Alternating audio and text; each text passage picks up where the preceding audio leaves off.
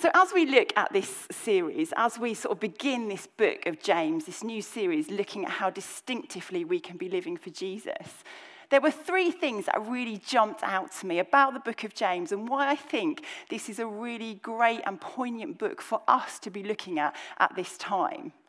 The first was a time like this, the second, a community like this, and the third, a relationship like this.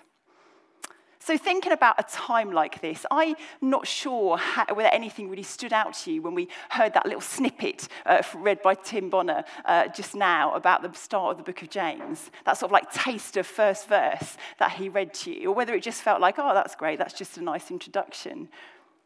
But if you notice, this book begins quite differently to a lot of the other letter books that are found in the New Testament. So kind of right in the lead up to James, there's quite a few different books which are letters that have been written to either a certain church or a certain leader, to either encourage them in their leadership or to speak to a certain church and to address some of the things that are going on. So we kind of have 1 and 2 Corinthians looking at the church in Corinth and saying, how can they be speaking to what they're facing?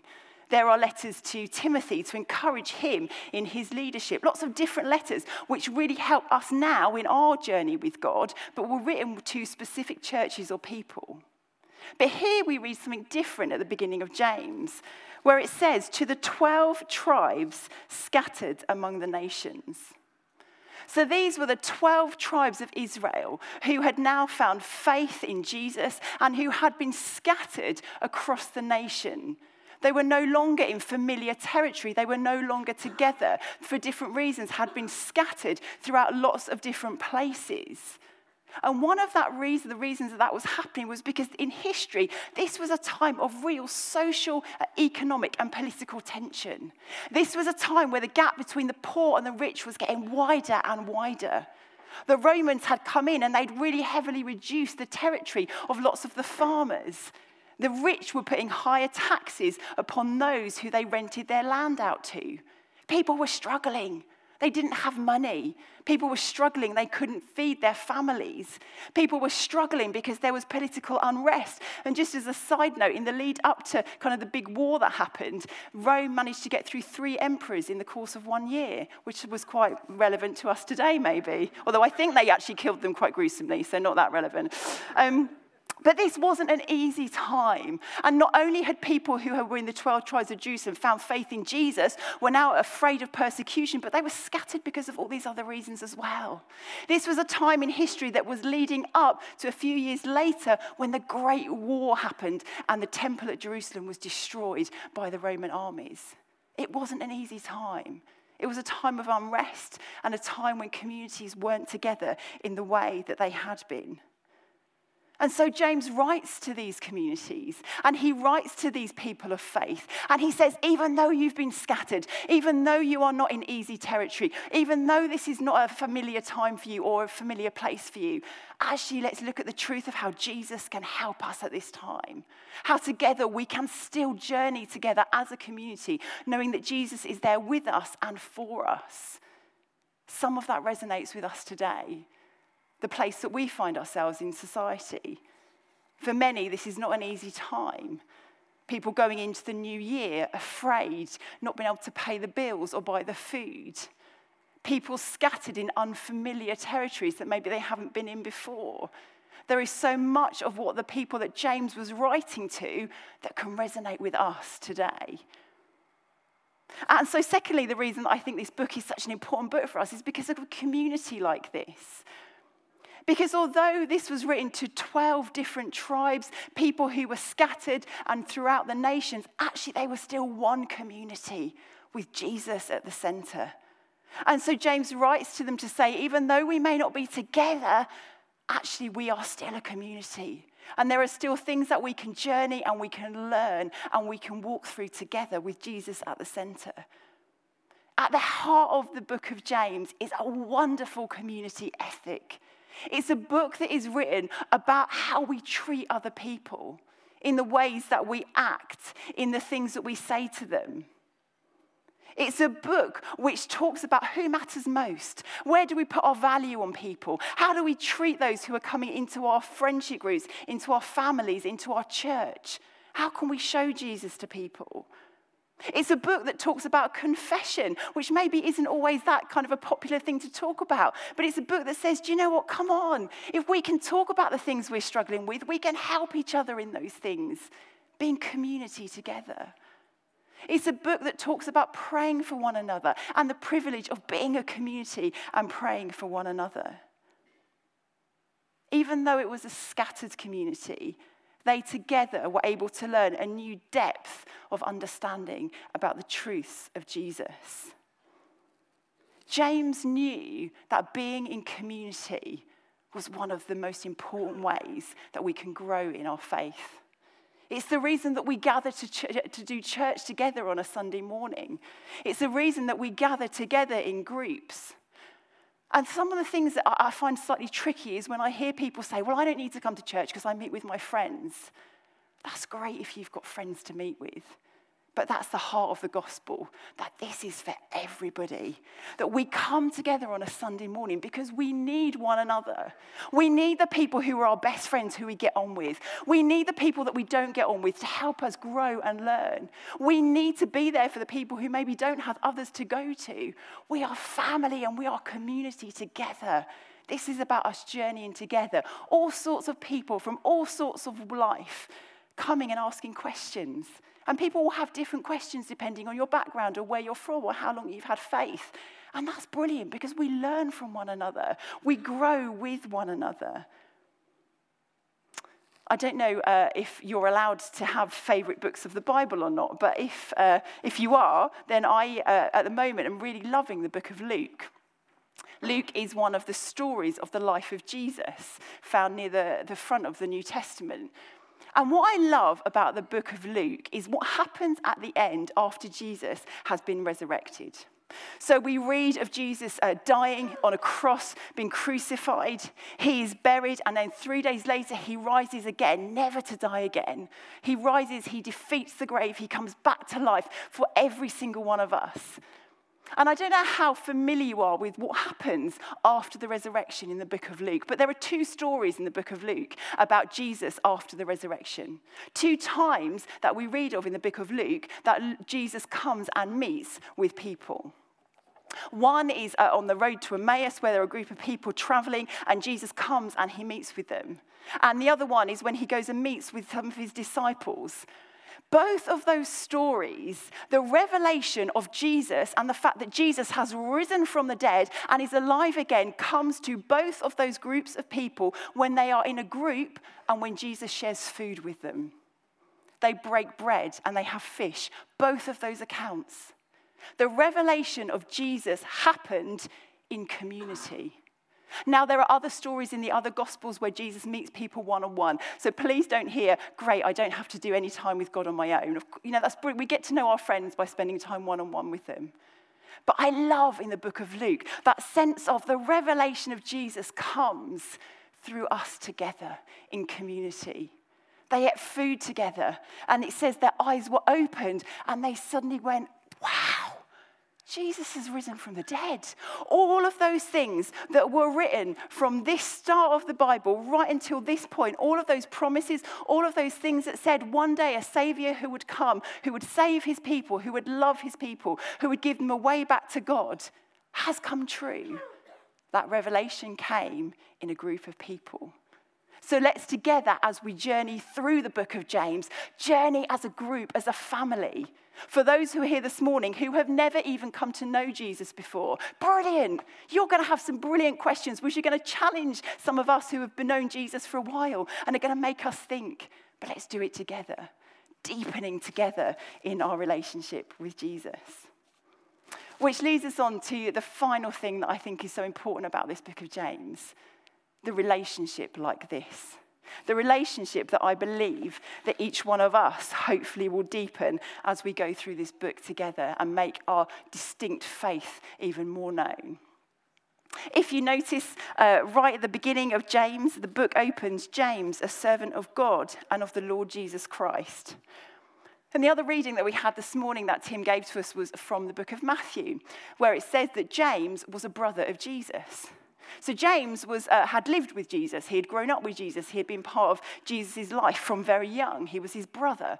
That's very much kind of thought of who the author of this book was. Now, I don't know about you, but if I really challenged myself and thought if I was writing this book and I knew that lots of other people were writing letters and they were teaching and they were trying to help people deepen in their faith, I might have been a little bit tempted to write, Sarah, the brother of Jesus, comes to you. Because that would have been really easy to do. To say, do you know what, guys, I've got something really important to say and I want to let you know that I am the brother of Jesus. I've grown up with him. Listen to me, I've got something important to say. But that isn't how James introduces himself. He introduces himself as a servant of God and of the Lord Jesus Christ. He knew that his identity primarily, first and foremost, was about his relationship with God. That he was a child of God, that he was loved, and that was what his worth and his value came from. He didn't have to try and persuade people, hang on, I've got some credentials here because I'm Jesus' brother. He knew that there was something greater going on here. The other quote that I found when I was reading about James that I loved so much and massively stood out to me was a quote by the theologian Scott McKnight. And he wrote, "No book after the four Gospels sounds more like Jesus than James. The ability to sound like Jesus without quoting him reveals that this younger brother of Jesus had so absorbed his Messiah's teachings that he could not talk without sounding like Jesus." I love that. That James knew Jesus so well. They had grown up together. He had absorbed who Jesus was. He had absorbed the things that Jesus wanted to say to people. And so often, I think, even as we heard in the testimony this morning, people who haven't yet found a relationship with Jesus can look at the Christian faith and go, oh, it's a list of rules. These are people who have to do this, they have to do that, they can't do that, and they definitely can't do that, and then they can be Christians. Or maybe for some of us who do have a faith in Jesus, we actually are in the midst of this faith going, oh, but I'm just not good enough, and I haven't done this, and I wish I could be more like that, and then I really would be a good Christian. The book of James releases all of that from all of us. Because James is not saying it is about what you do or you don't do, you shouldn't do, you can't do. It's not about whether you're good enough or whether you should be good enough. It's simply about someone who just walked with Jesus and naturally and beautifully absorbed Jesus and the things that he was saying into his own life. I don't know how you say certain words in your household. I say the word grass, path, and girl. Sometimes people don't know what that last word is. It's the opposite of boy. It's because I'm slightly cockney. So then I was like, what do you say? Girl. I don't have to think about saying it like that. I say those words because I grew up in the kind of southeast of England, just kind of under London. And that's how everyone spoke. I absorbed that accent because of my teachers, because of my friends, because of my family around me. I don't have to purposely think grass. It's just what comes out of my mouth. My children, not all of them, but two of them, say path, grass. I don't know what they say for girl, because they probably don't understand what I'm saying when I say it. But it took me a little while to be like, hang on, no, it's not path and grass, it's path and grass. I thought, actually, that's what nonsense. Because my children are growing up in Birmingham where we say path and grass.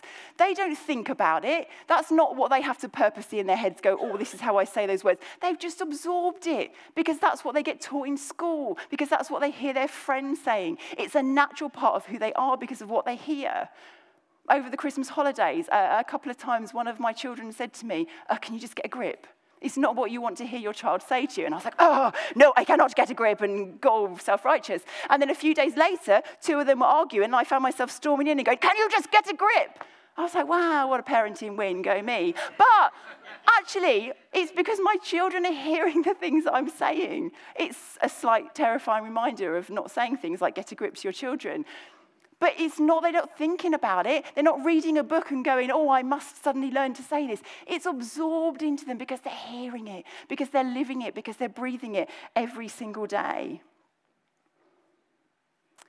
And the truth for each one of us today, as we think about our relationship with Jesus, as we think about this term ahead, and we think about the things that Jesus wants to do in our lives, is that Jesus is the only person to have come out of the grave never to die again.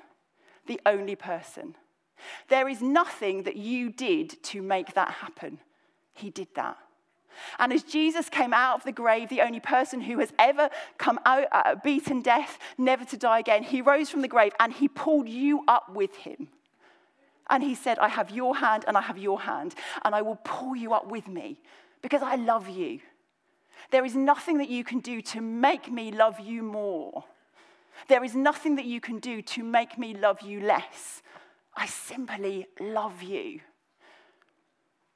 I was away last week, and one of the things that I was at was a worship time, and it was one of those times where people at the front had kind of called for prayers of response, and nothing really had kind of been appropriate for me, and lots of people had gone up.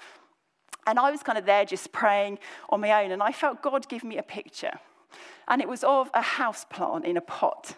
And it looked really withered, and kind of bits of it were dying or a bit limp, and it just didn't look very healthy. And in the middle, there was a new root, a new shoot that was coming up, that was green and flourishing. And I was looking at that picture, and I really felt God saying, Sarah, this is a picture for you. And do you know what I did? I focused on all of the bits that were dying, and all of the bits that didn't look right. And I thought, oh, God, I'm just going into this year and there's so much that I don't know about you. So much I haven't got right. So much that I'm just feeling like, oh, I've got to sort this out in my life. And God said, stop. Just stop and look at that fresh shoot coming up. That is what I want you to look at.